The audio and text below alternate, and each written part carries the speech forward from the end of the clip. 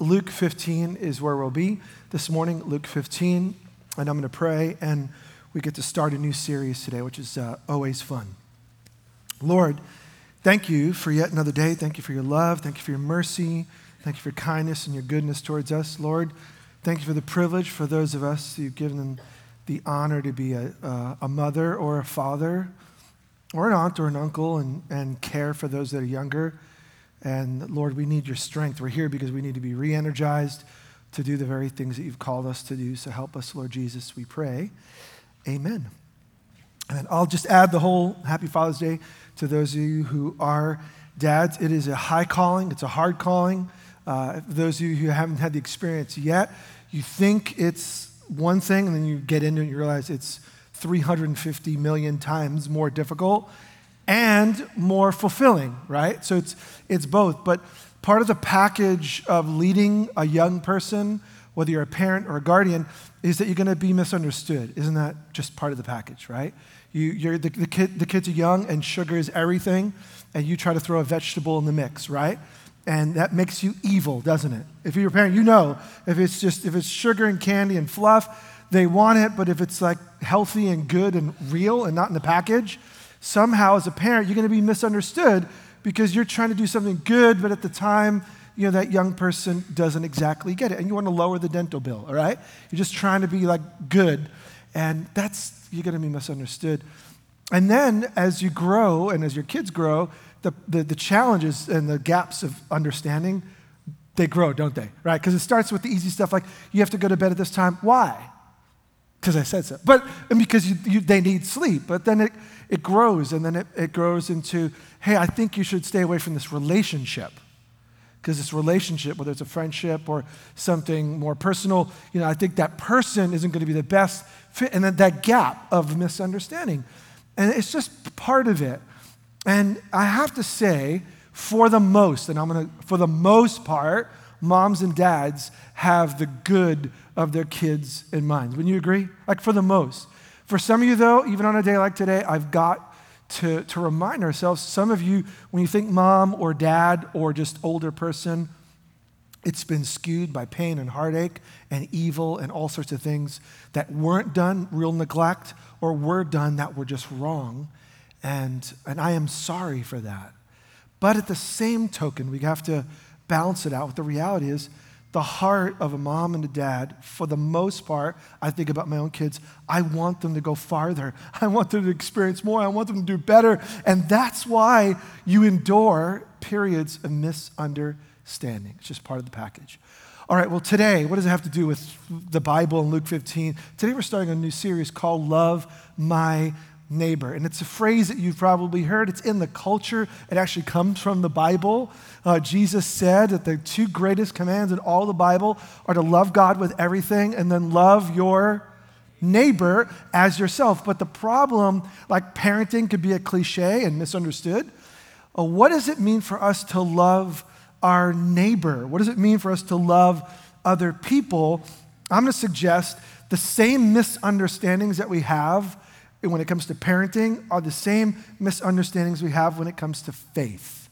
When it comes to following Jesus, here's the funny thing. God is described in the Bible as well. God is our Father, and we are his children. That's how the Bible describes it. And if that's a bad or hurtful term because you had parents that weren't there or weren't good, I'm sorry, but the description is in the best case scenario that God is a real father and we're his kids. So I want to suggest this. Just like your kids can misunderstand your heart and your motives, in the same way, it's possible to love God and misunderstand him.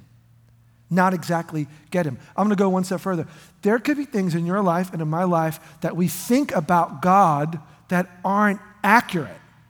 They're not right. We think we've got God figured out, only to discover, just like if you grew up in a decent home and then you became a parent, you realize, wow, I appreciate my parents now more than I did then, because I realized how hard it was.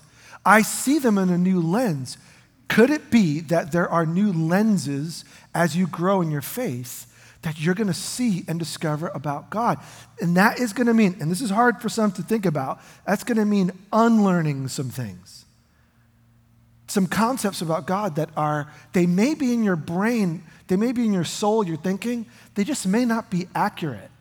And I hope in this series that we'll be open to that kind of thinking. So love my neighbor. Why is this important? When it comes to misunderstandings, when you see God, just like your parents, when you don't get what you want, you can think that your parent is unloving. And sometimes we reflect that on God. And maybe when there's periods of discipline, if you've ever had to discipline your kids, if God is in the midst of disciplining you through your situation, through your circumstance, it's not always obvious. You could end up thinking about God that he's unkind or he's even mean, just like we can misunderstand our parents. And when it comes to the absence, sometimes our parents seem like they're not really involved and not really thinking because they're physically not there, or they're maybe not day-to-day chatting as much. But I'm a parent, and you realize you're a parent 24/7. You never turn it off. So there are times in life when God seems far away and absent. And I want to suggest sometimes we can interpret that to think that he's distant or he's not concerned.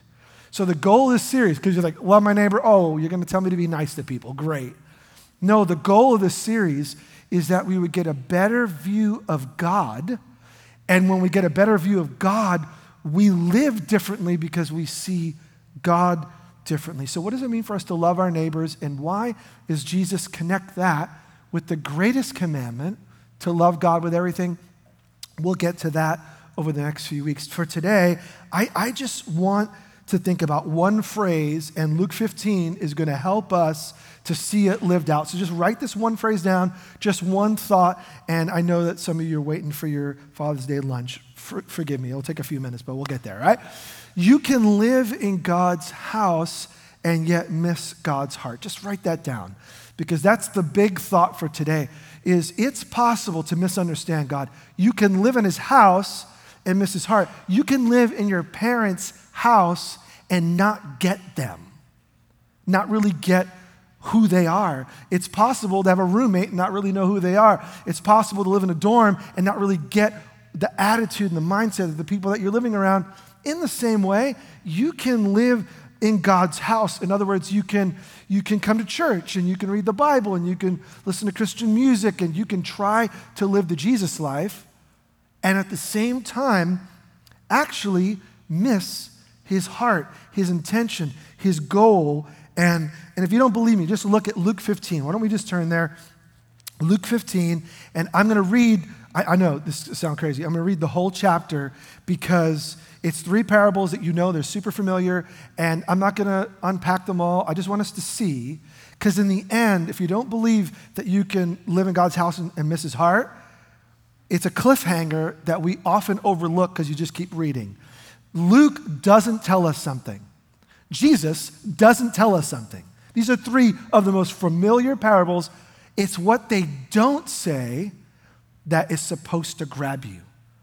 So if you think you know these stories well, just hang in there, wait for the end. Okay, let's Luke 15, 1 says, now the tax collectors and quote-unquote sinners were all gathering around to hear Jesus, but the Pharisees and teachers of the law muttered, this man welcomes sinners and eats with them. So Luke gives the setup.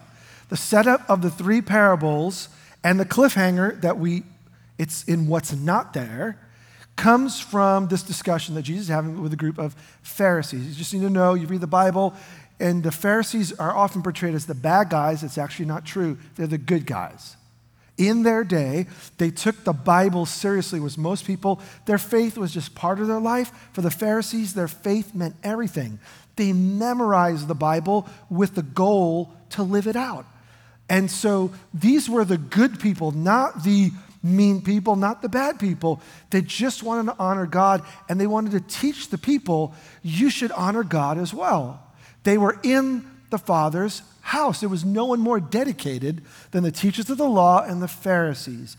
But Jesus confused them. This is going to sound crazy. It's possible to go to church your entire life and miss the heart of Jesus. It's totally possible. How do I know it?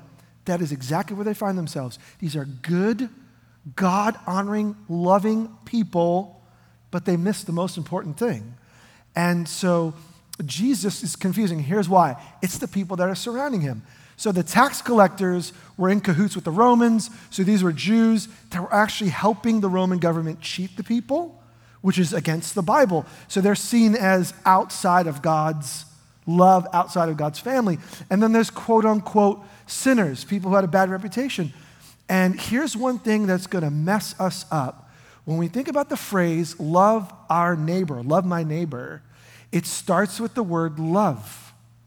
How do we understand love, not from the culture's perspective, from music's perspective, from video's perspective, from God's perspective? That's what I want to look at today. Jesus is going to show and tell what genuine, real love looks like.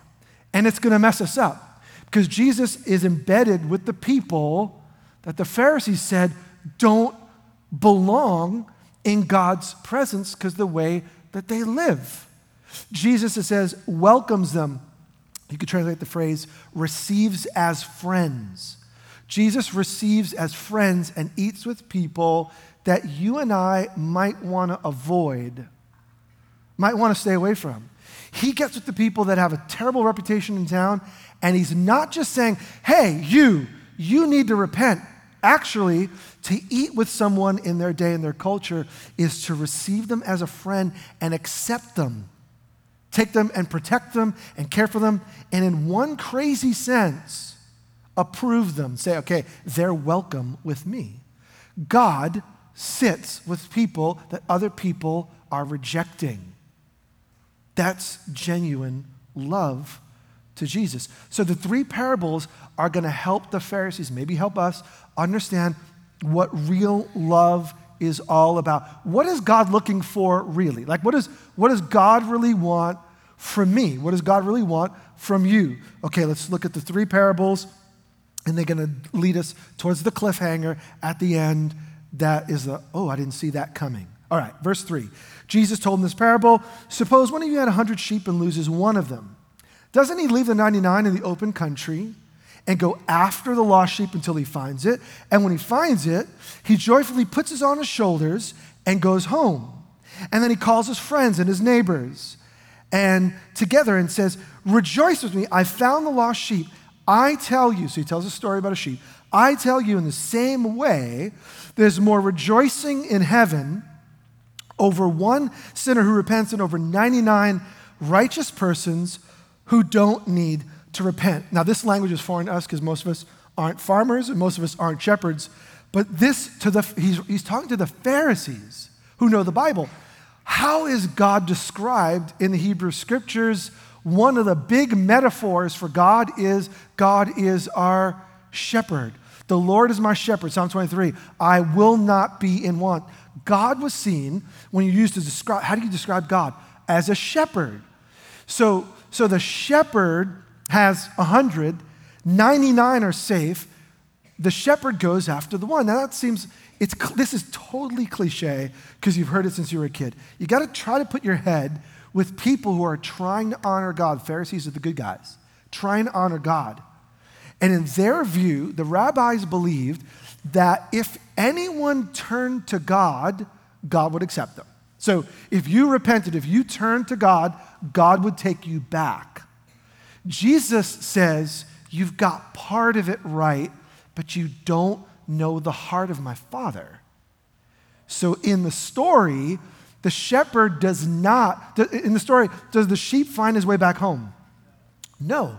The shepherd, and look at the graphic language, he goes after, finds, it doesn't say, come follow me, grabs the sheep, puts it on his shoulders, not as like punishment, as protection and care, and brings the lost one back in.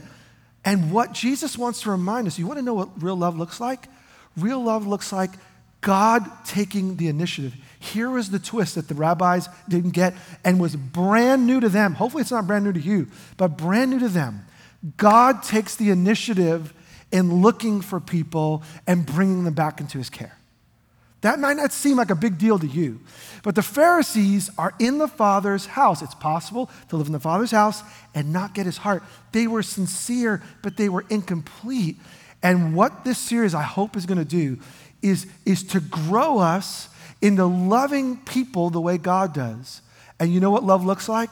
God takes the risk and leaves the 99 and goes and finds the one that is lost. Okay, that one seems easy. The second one is shorter and amplifies the same idea. So let's just look verse 8. Suppose a woman has 10 silver coins and loses the one. Doesn't she light a lamp? In their day, the homes had no windows. Small little mud huts with probably without a window, just a little doorway, right? So she lights the lamp because she can't see. She sweeps the house and searches carefully until she finds it. And when she finds it, she calls her friends and neighbors together and says, "Rejoice with me, I've found my lost coin." And then the interpretation. In the same way, I tell you, there's rejoicing in the presence of the angels of God over one sinner who repents. So the coins are worth probably like a day's wage each. So this woman, humble woman, only has 10 days worth of money. Picture you trying to make it on 30 days with 10 days worth of income, and you lose one coin. What do? You go searching for it. So she sees everyone is valuable, everyone is important, and so she's got the 9, but she goes searching, and then when she finds it, she rejoices. Notice who took the initiative. I want you to see this. What does love look like? Real love looks like, so she lights a lamp. She uses resources. She's lost the coin. She's using precious resources, lights the lamp, and sweeps and looks, and she finds it and then calls everyone to rejoice with her. Here's what I want us to see. God takes the initiative when he says, love him with all your heart and soul, mind, and strength. Love your neighbor as yourself. It's such a tagline cliche. We don't even think about what that means. Real love is risky. Real love is going to cost you something. Real love takes time and effort. And God the Father, who Jesus is showing the heart of the Father to the Pharisees who think they know God. Real love is going to do whatever it takes. And then when the lost thing or the lost sheep is found, you call everyone. Now, remember the setting. He's in the middle of having a party. Jesus is eating and hanging out with people that the other religious people don't want anything to do with and are looking down on. And what Jesus is verbalizing is in line with what he's doing. No, these people that you're not concerned about are the reason I've come. And this is the heart of God. You know, sometimes you think you have people figured out, and all of us, when we think about what does it mean to honor God with your life? All of you, myself included, are going to have an opinion about what that looks like. And whether we believe it or not, we size people up and we judge people simply by what we see. If you're coming into church, the way someone's dressed is going to reflect to you whether they're serious about God or not. The way they sing or don't sing, raise their hands or don't, the size of their Bible or lack thereof, the way someone talks when they're in the restaurant afterwards, the way the person lives in the neighborhood down the street, all of these little things, we're going to judge people by the only thing we have is the ability to see on the outside, right? That's just the way life is. And here's what God does is he messes everything up. All of our preconceived ideas. You and I have an idea of the kind of person that God wants to love and bless. And here's what Jesus does. He messes up all of our preconceived ideas and he says, these people, these tax collectors, these sinners, these nobodies, these are the people that I love and I've come for, and I'm not ashamed to stand with them, even though you are. Now, that might not seem radical to you, but in Jesus' day, this was absolutely radical. Now he gives the third one, which gets the most space, and so we'll look at that one. Verse 11 and to the end. Jesus continued, there was a man who had 2 sons, and the younger one said to the father, "Father, give me my share of the estate." And so He divided his property between them. And not long after that, the younger son got together all that he had, set for a distant country, and there squandered his wealth in wild living. Again, for many of us, this is super familiar. After he had spent everything, there was a severe famine in that whole country, and he began to be in need. So he went, and he hired himself out to a citizen of that country who sent him to the field to feed pigs. Again, side note, if you're new, that for the Pharisees to be holy and to live honoring to God meant avoiding pigs, absolutely. You don't eat them, you don't touch them. If you do, you have to ceremonially clean yourself because they were seen as the epitome of everything against the presence of God. Okay, so it may not be a big deal to you, ham, cheese sandwich, no problem. But for them, this is a big deal. So the fact that he's got a job with the pigs says he's under God's punishment. He's far from God. Verse 16, he longed to fill his stomach with the pods that the pigs were eating, but no one gave him anything. Now, when he came to his senses, he said, how many of my father's hired servants have food to spare? Here I am, starving to death. Okay, I will set out, go back to my father, say to him, Father, I've sinned against heaven and against you, and I'm no longer worthy to be called your son. Make me like one of your hired servants. So he got up and went to his father. But while he was still a long way off, his father saw him, was filled with compassion on him. He ran to his son, threw his arms around him, and kissed him. And the son said to the father, Father, I've sinned against heaven and have sinned against you. I'm no longer worthy to be called your son. But the father said to the servants, so the dad doesn't even listen to the kid. The father says to the servants, quick, bring the best robe, put it on him. Put a ring on his finger, sandals on his feet. Bring the fatted calf, kill it. Let's have a feast and let's celebrate. For this son of mine was dead and is alive again. He was lost and he's found. So they began to celebrate. So there the story could end, right? So you have the sheep and then you have the coin and the son. And lost, valuable father, leader goes out. The lady, in all scenarios, the leader goes out, finds it. It could be the end. But the cliffhanger's coming, and it starts with verse 25. Meanwhile, the older son was in the field, and when he came near the house, he heard music and dancing. So he calls one of the servants and asks him, what's going on? Your brother has come, he replied, and your father has killed the fattened calf because he has him back safe and sound. And the older brother became angry and refused to go in. So his father went out and pleaded with him. But he answered the father, look, all these years, I've been slaving for you. I've never disobeyed your orders. Yet you never gave me even a young goat so I could celebrate with my friends. But when the son of yours, who squandered your property with prostitutes, evidently he knows the details, comes home, you killed the fattened calf. And my son, the father said, you're always with me, and everything I have is yours. But we had to celebrate and be glad because this brother of yours was dead and is alive again. He was lost and found. What is a father like? Okay, the cliffhanger we haven't even gotten to because it's in what is not said. I'll get to that in a minute. Pharisees at this point are messed up. They think God accepts those who mess up but come back, but they're learning from Jesus a more radical and deeper reality. No, that is true, of course. But God is actually going after, God goes after the sheep, God goes after the coin, God runs to the son. Love is not just accepting the person that just comes back on your terms. Love is actively pursuing the person that seems so far, there's no hope. That's genuine father-like love. Now, what's the father like? Three things that we read, because we're reading it 2,000 years later, that would have stirred their thinking. The first is that the father let the son walk away.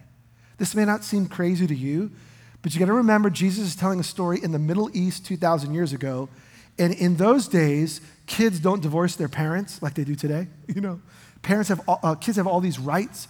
Kids have all this like status in society, and in their society, dad is the judge, jury, and everything in between. All authority belongs to the father. And so the father does what the father wants, and the son's job is to respect and obey, which seems crazy in 2018, but that's the setting of the story. The Father here lets the Son go away. And that might not seem crazy to you. Verse 12, the younger one said to the Father, Father, give me my share. Give me my share of the inheritance, of the estate. By the way, the Father's there living. So what he's saying is, Dad, I wish you were dead. Because I know I'm going to get what's mine. I don't want to wait. I wish you were dead because I want mine now.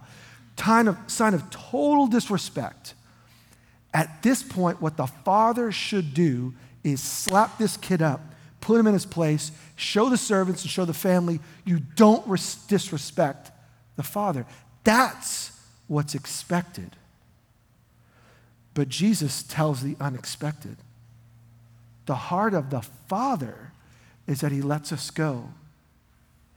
And he longs for us to be back with the right heart. So rather than keeping the son who's rebellious in the house, he lets him go. And can I just say, what is the Father's heart towards you and me when we walk away and when we rebel and when we ignore him and when we say, God, I wish you weren't even there. As a matter of fact, I don't even know if you are. The Father's heart towards you is love. And the Father is going to let you go. The Son goes and lives the wild life, and the Father lets him do it. Why does God let us get away with it for so long? If God is real and God is just, and he is, then why doesn't he just punish us straight away and knock us back into the family? For whatever reason, I'm going to call it God's love, which is mysterious, and I don't totally understand. God in seasons will let you go off and do the thing that you want to do, not because he's unconcerned. Sometimes when a parent gives a little bit of leeway for a child to make some choices that they know are wrong, does that mean that the parent is unconcerned? Some of you right now, you're giving your kids a little bit of space and they're messing up the space, and you're giving them a little more space and you're letting them do it. Is your heart cold and callous? No. You want your child to see what real love is like.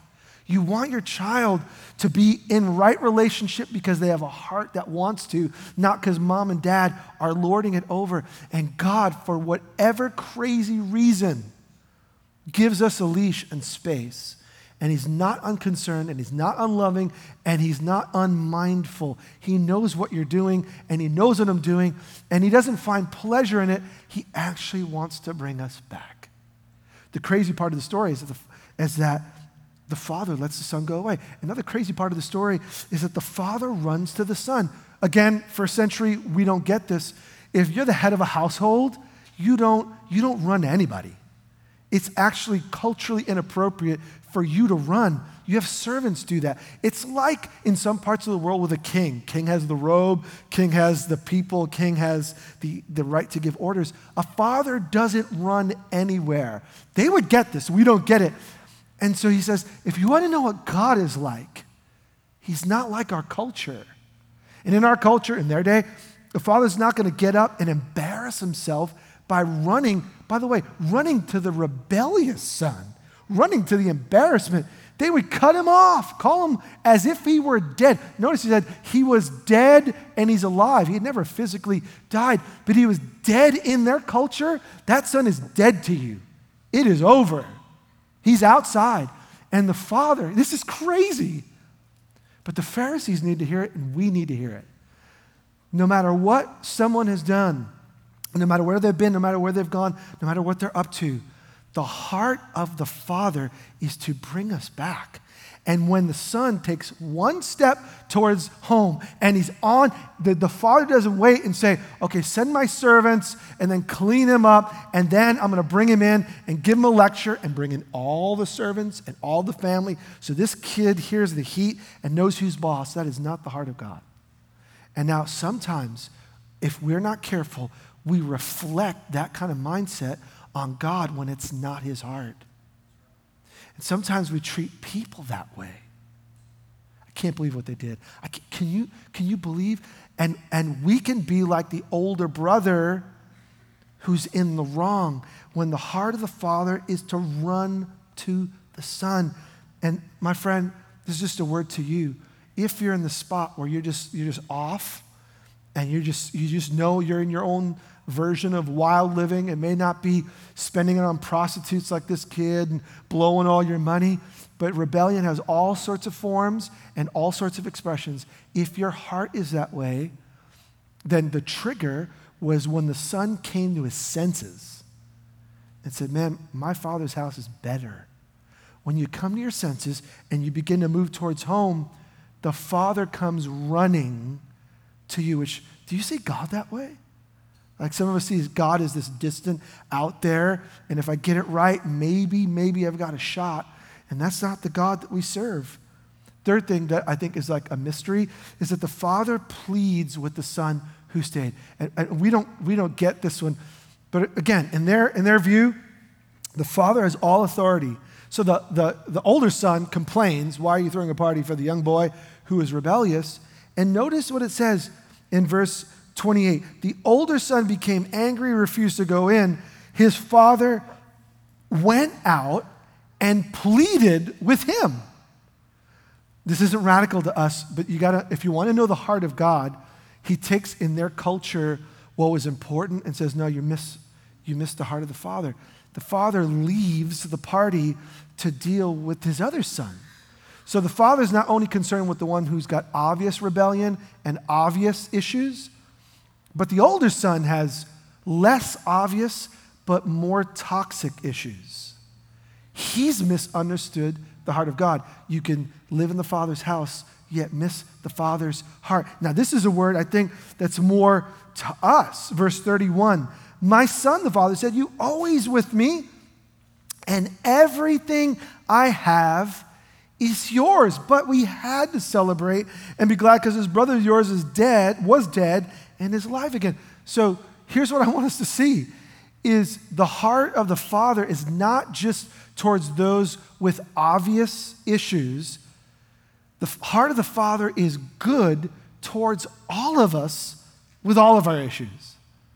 And when there's something inside that obviously the older brother is saying, like this son of yours, a couple of things that you can tell in his life that you probably have wrestled with in your own life. Two that I see in this brother that I see in my own soul sometimes. Underline the phrase in verse 29. He answered the father, look, all these years, underline this phrase, I've been slaving for you.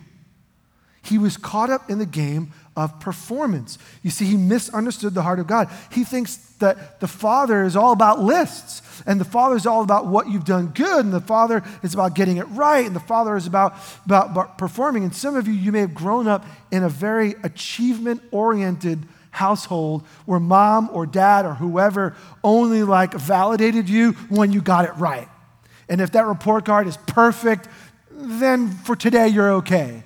But next semester, next term, and your life has all been about performance. And if you underperform, love was taken away. Never said it, but you felt it. You just need to know that is not the heart of God. The heart of God is not about your performance. As a matter of fact, our performance is always subpar compared to God. So the heart of our faith is not about performing. And the older brother thinks, younger brother is messed up, therefore he doesn't deserve presence of God, a party, celebration, and he's being honored. The younger son, the total mess up, is being honored in this story, and the older brother's like, wait a minute, I'm the performer. And God needs to sometimes remind you and remind me. Listen, you may belong to Jesus and you may be in his love, but there are so many more people he wants to bring in. And let's not catch the attitude that Jesus is only interested in us when he's really, remember, Jesus is sitting having lunch with the people that all the religious people are avoiding. He's like, you're in my Father's house, you just don't have my Father's heart.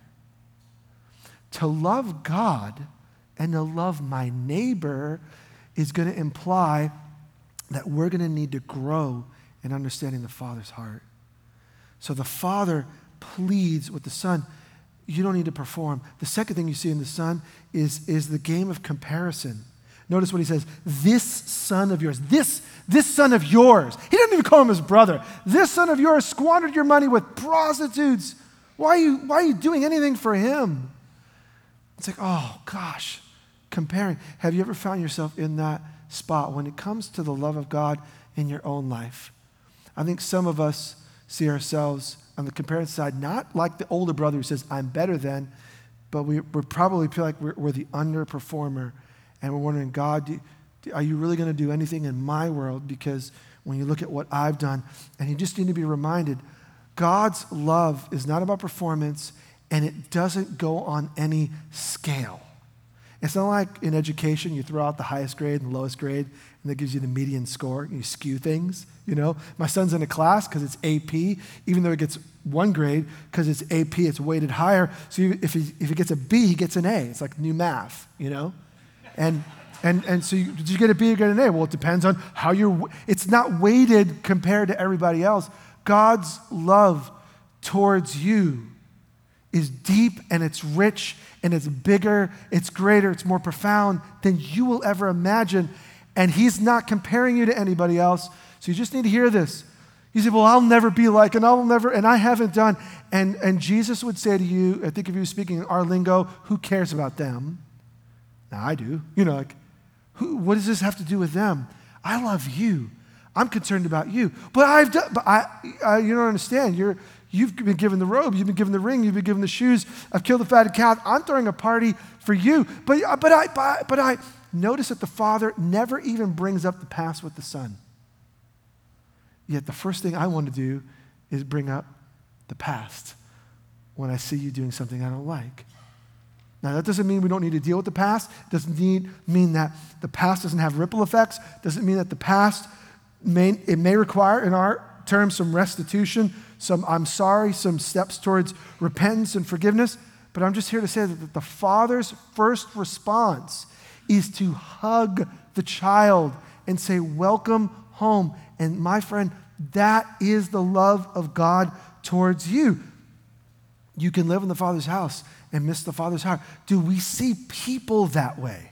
Like, when we think about what it means to be human in our world, in our city, in this time, with the people that you're going to see if you go out to lunch afterwards, with the people that you live in your little neighborhood, in your school, your work, in your sports, in your whatever, do we see every single one of those as people that God is getting off the throne, jumping in, and trying to pull into safety? Sweeping the house so that this valuable person is not lost, looking and running out the door to find. Do we see Jesus as actively pursuing them? And because Jesus is, I want to be with Jesus in pursuing them too. Do we even see life that way? If we don't, you're not alone, okay? What I want us to see is the heart of God. Now, here's a cliffhanger that we need to respond to.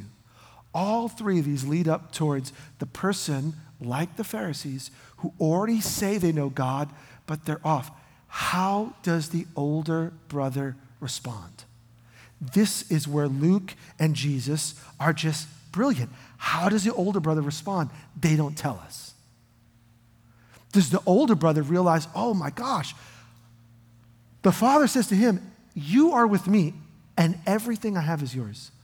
You're in my presence, everything I have is yours. Why is your heart not like mine? Don't you realize I care not just about you, but I care about your brother too? How does the older brother respond when his heart is off? This series, Love My Neighbor, is not just going to be about being a better person, being a kinder person, being a nicer person. It's actually going to be more profound. It's going to be about dealing with the offness in my heart. And so this is where we need to start. If I'm going to love anyone, especially God, first I need to deal with my own heart. How does the older brother respond? Does he repent? We don't know. So God leaves the cliffhanger in the parable for you and for me, to think about the state of my own soul and my love of God and love of someone else. Two obvious takeaways, and we want to actually step into this. The first is, if you're like the son or the daughter, if you're like the one who went away and turned your back on God and his love, then the obvious response is In your own mind, notice it starts in his head, my Father's house is better. When you realize that life apart from God doesn't make sense, and the most natural thing you can do is to be in right relationship with your Heavenly Father and live under his care, if you recognize that, when you turn towards him, before you can even say, I'm sorry, because that's what happens in the parable, the Father steps in mid-sentence and says, servants, let's start the party. Because the Father knows your heart. And so the obvious response is to turn back towards him. The second response, I think, is equally important if you realize that something's gone off on the inside here. Maybe your attitude towards people, maybe your understanding of the nature and the heart of God to begin with, maybe you're caught in the cycle of performance and you're just on this treadmill of trying to live up to what it means to be a Christian, and you find yourself slipping and the joy is gone because this is just hard. Maybe it's time you came back to the Father and said, I'm sorry for trying to pretend that I could be this perfect kid. Rather, I need your love to give me the fuel to live for you. And there's a huge difference. Or maybe you're just comparing yourself to everybody else and undervaluing yourself because you just need to hear again and again and again. The Father finds value in you because of the way he made you, not what you can do, or not how great you are, or what you have to offer. You are loved because God made you this way, and God now wants to bring you to the fullness of all that he created you to be. And that has nothing to do with comparing yourself with everybody else. So you're not better and you're not worse. You are made by God to know him. So just receive his love and don't think he's out to get you or sees you as less or more than anybody else. I think that's where we can start. Then next week, come back and we want to look at what actually Jesus said in what it means to call anybody a neighbor. What does that even mean? We're going to do that next week. Why don't we stand?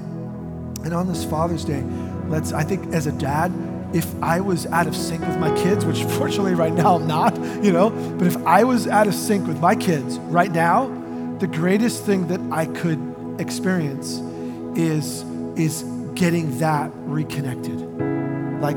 That we're not just living in the same house as strangers, but we're actually in love with one another and in conversation with one another, and things are good and healthy.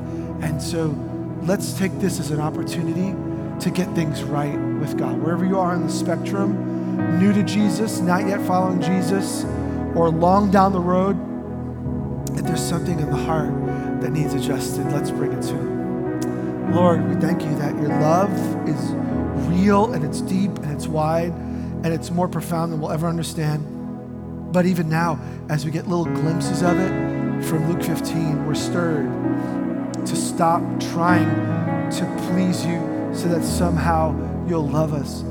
Lord, today we confess and we say what is true. We thank you that you love us just because you made us in your image. And so we want to live up to what it means to be a son or daughter, but we don't want to try to perform just to get in. God, we're sorry. We're sorry for going down that road. Lord, we repent of trying to compare ourselves with everyone else. I'm better than, but not as good as. We're trying, Lord, and we recognize that game is just a game.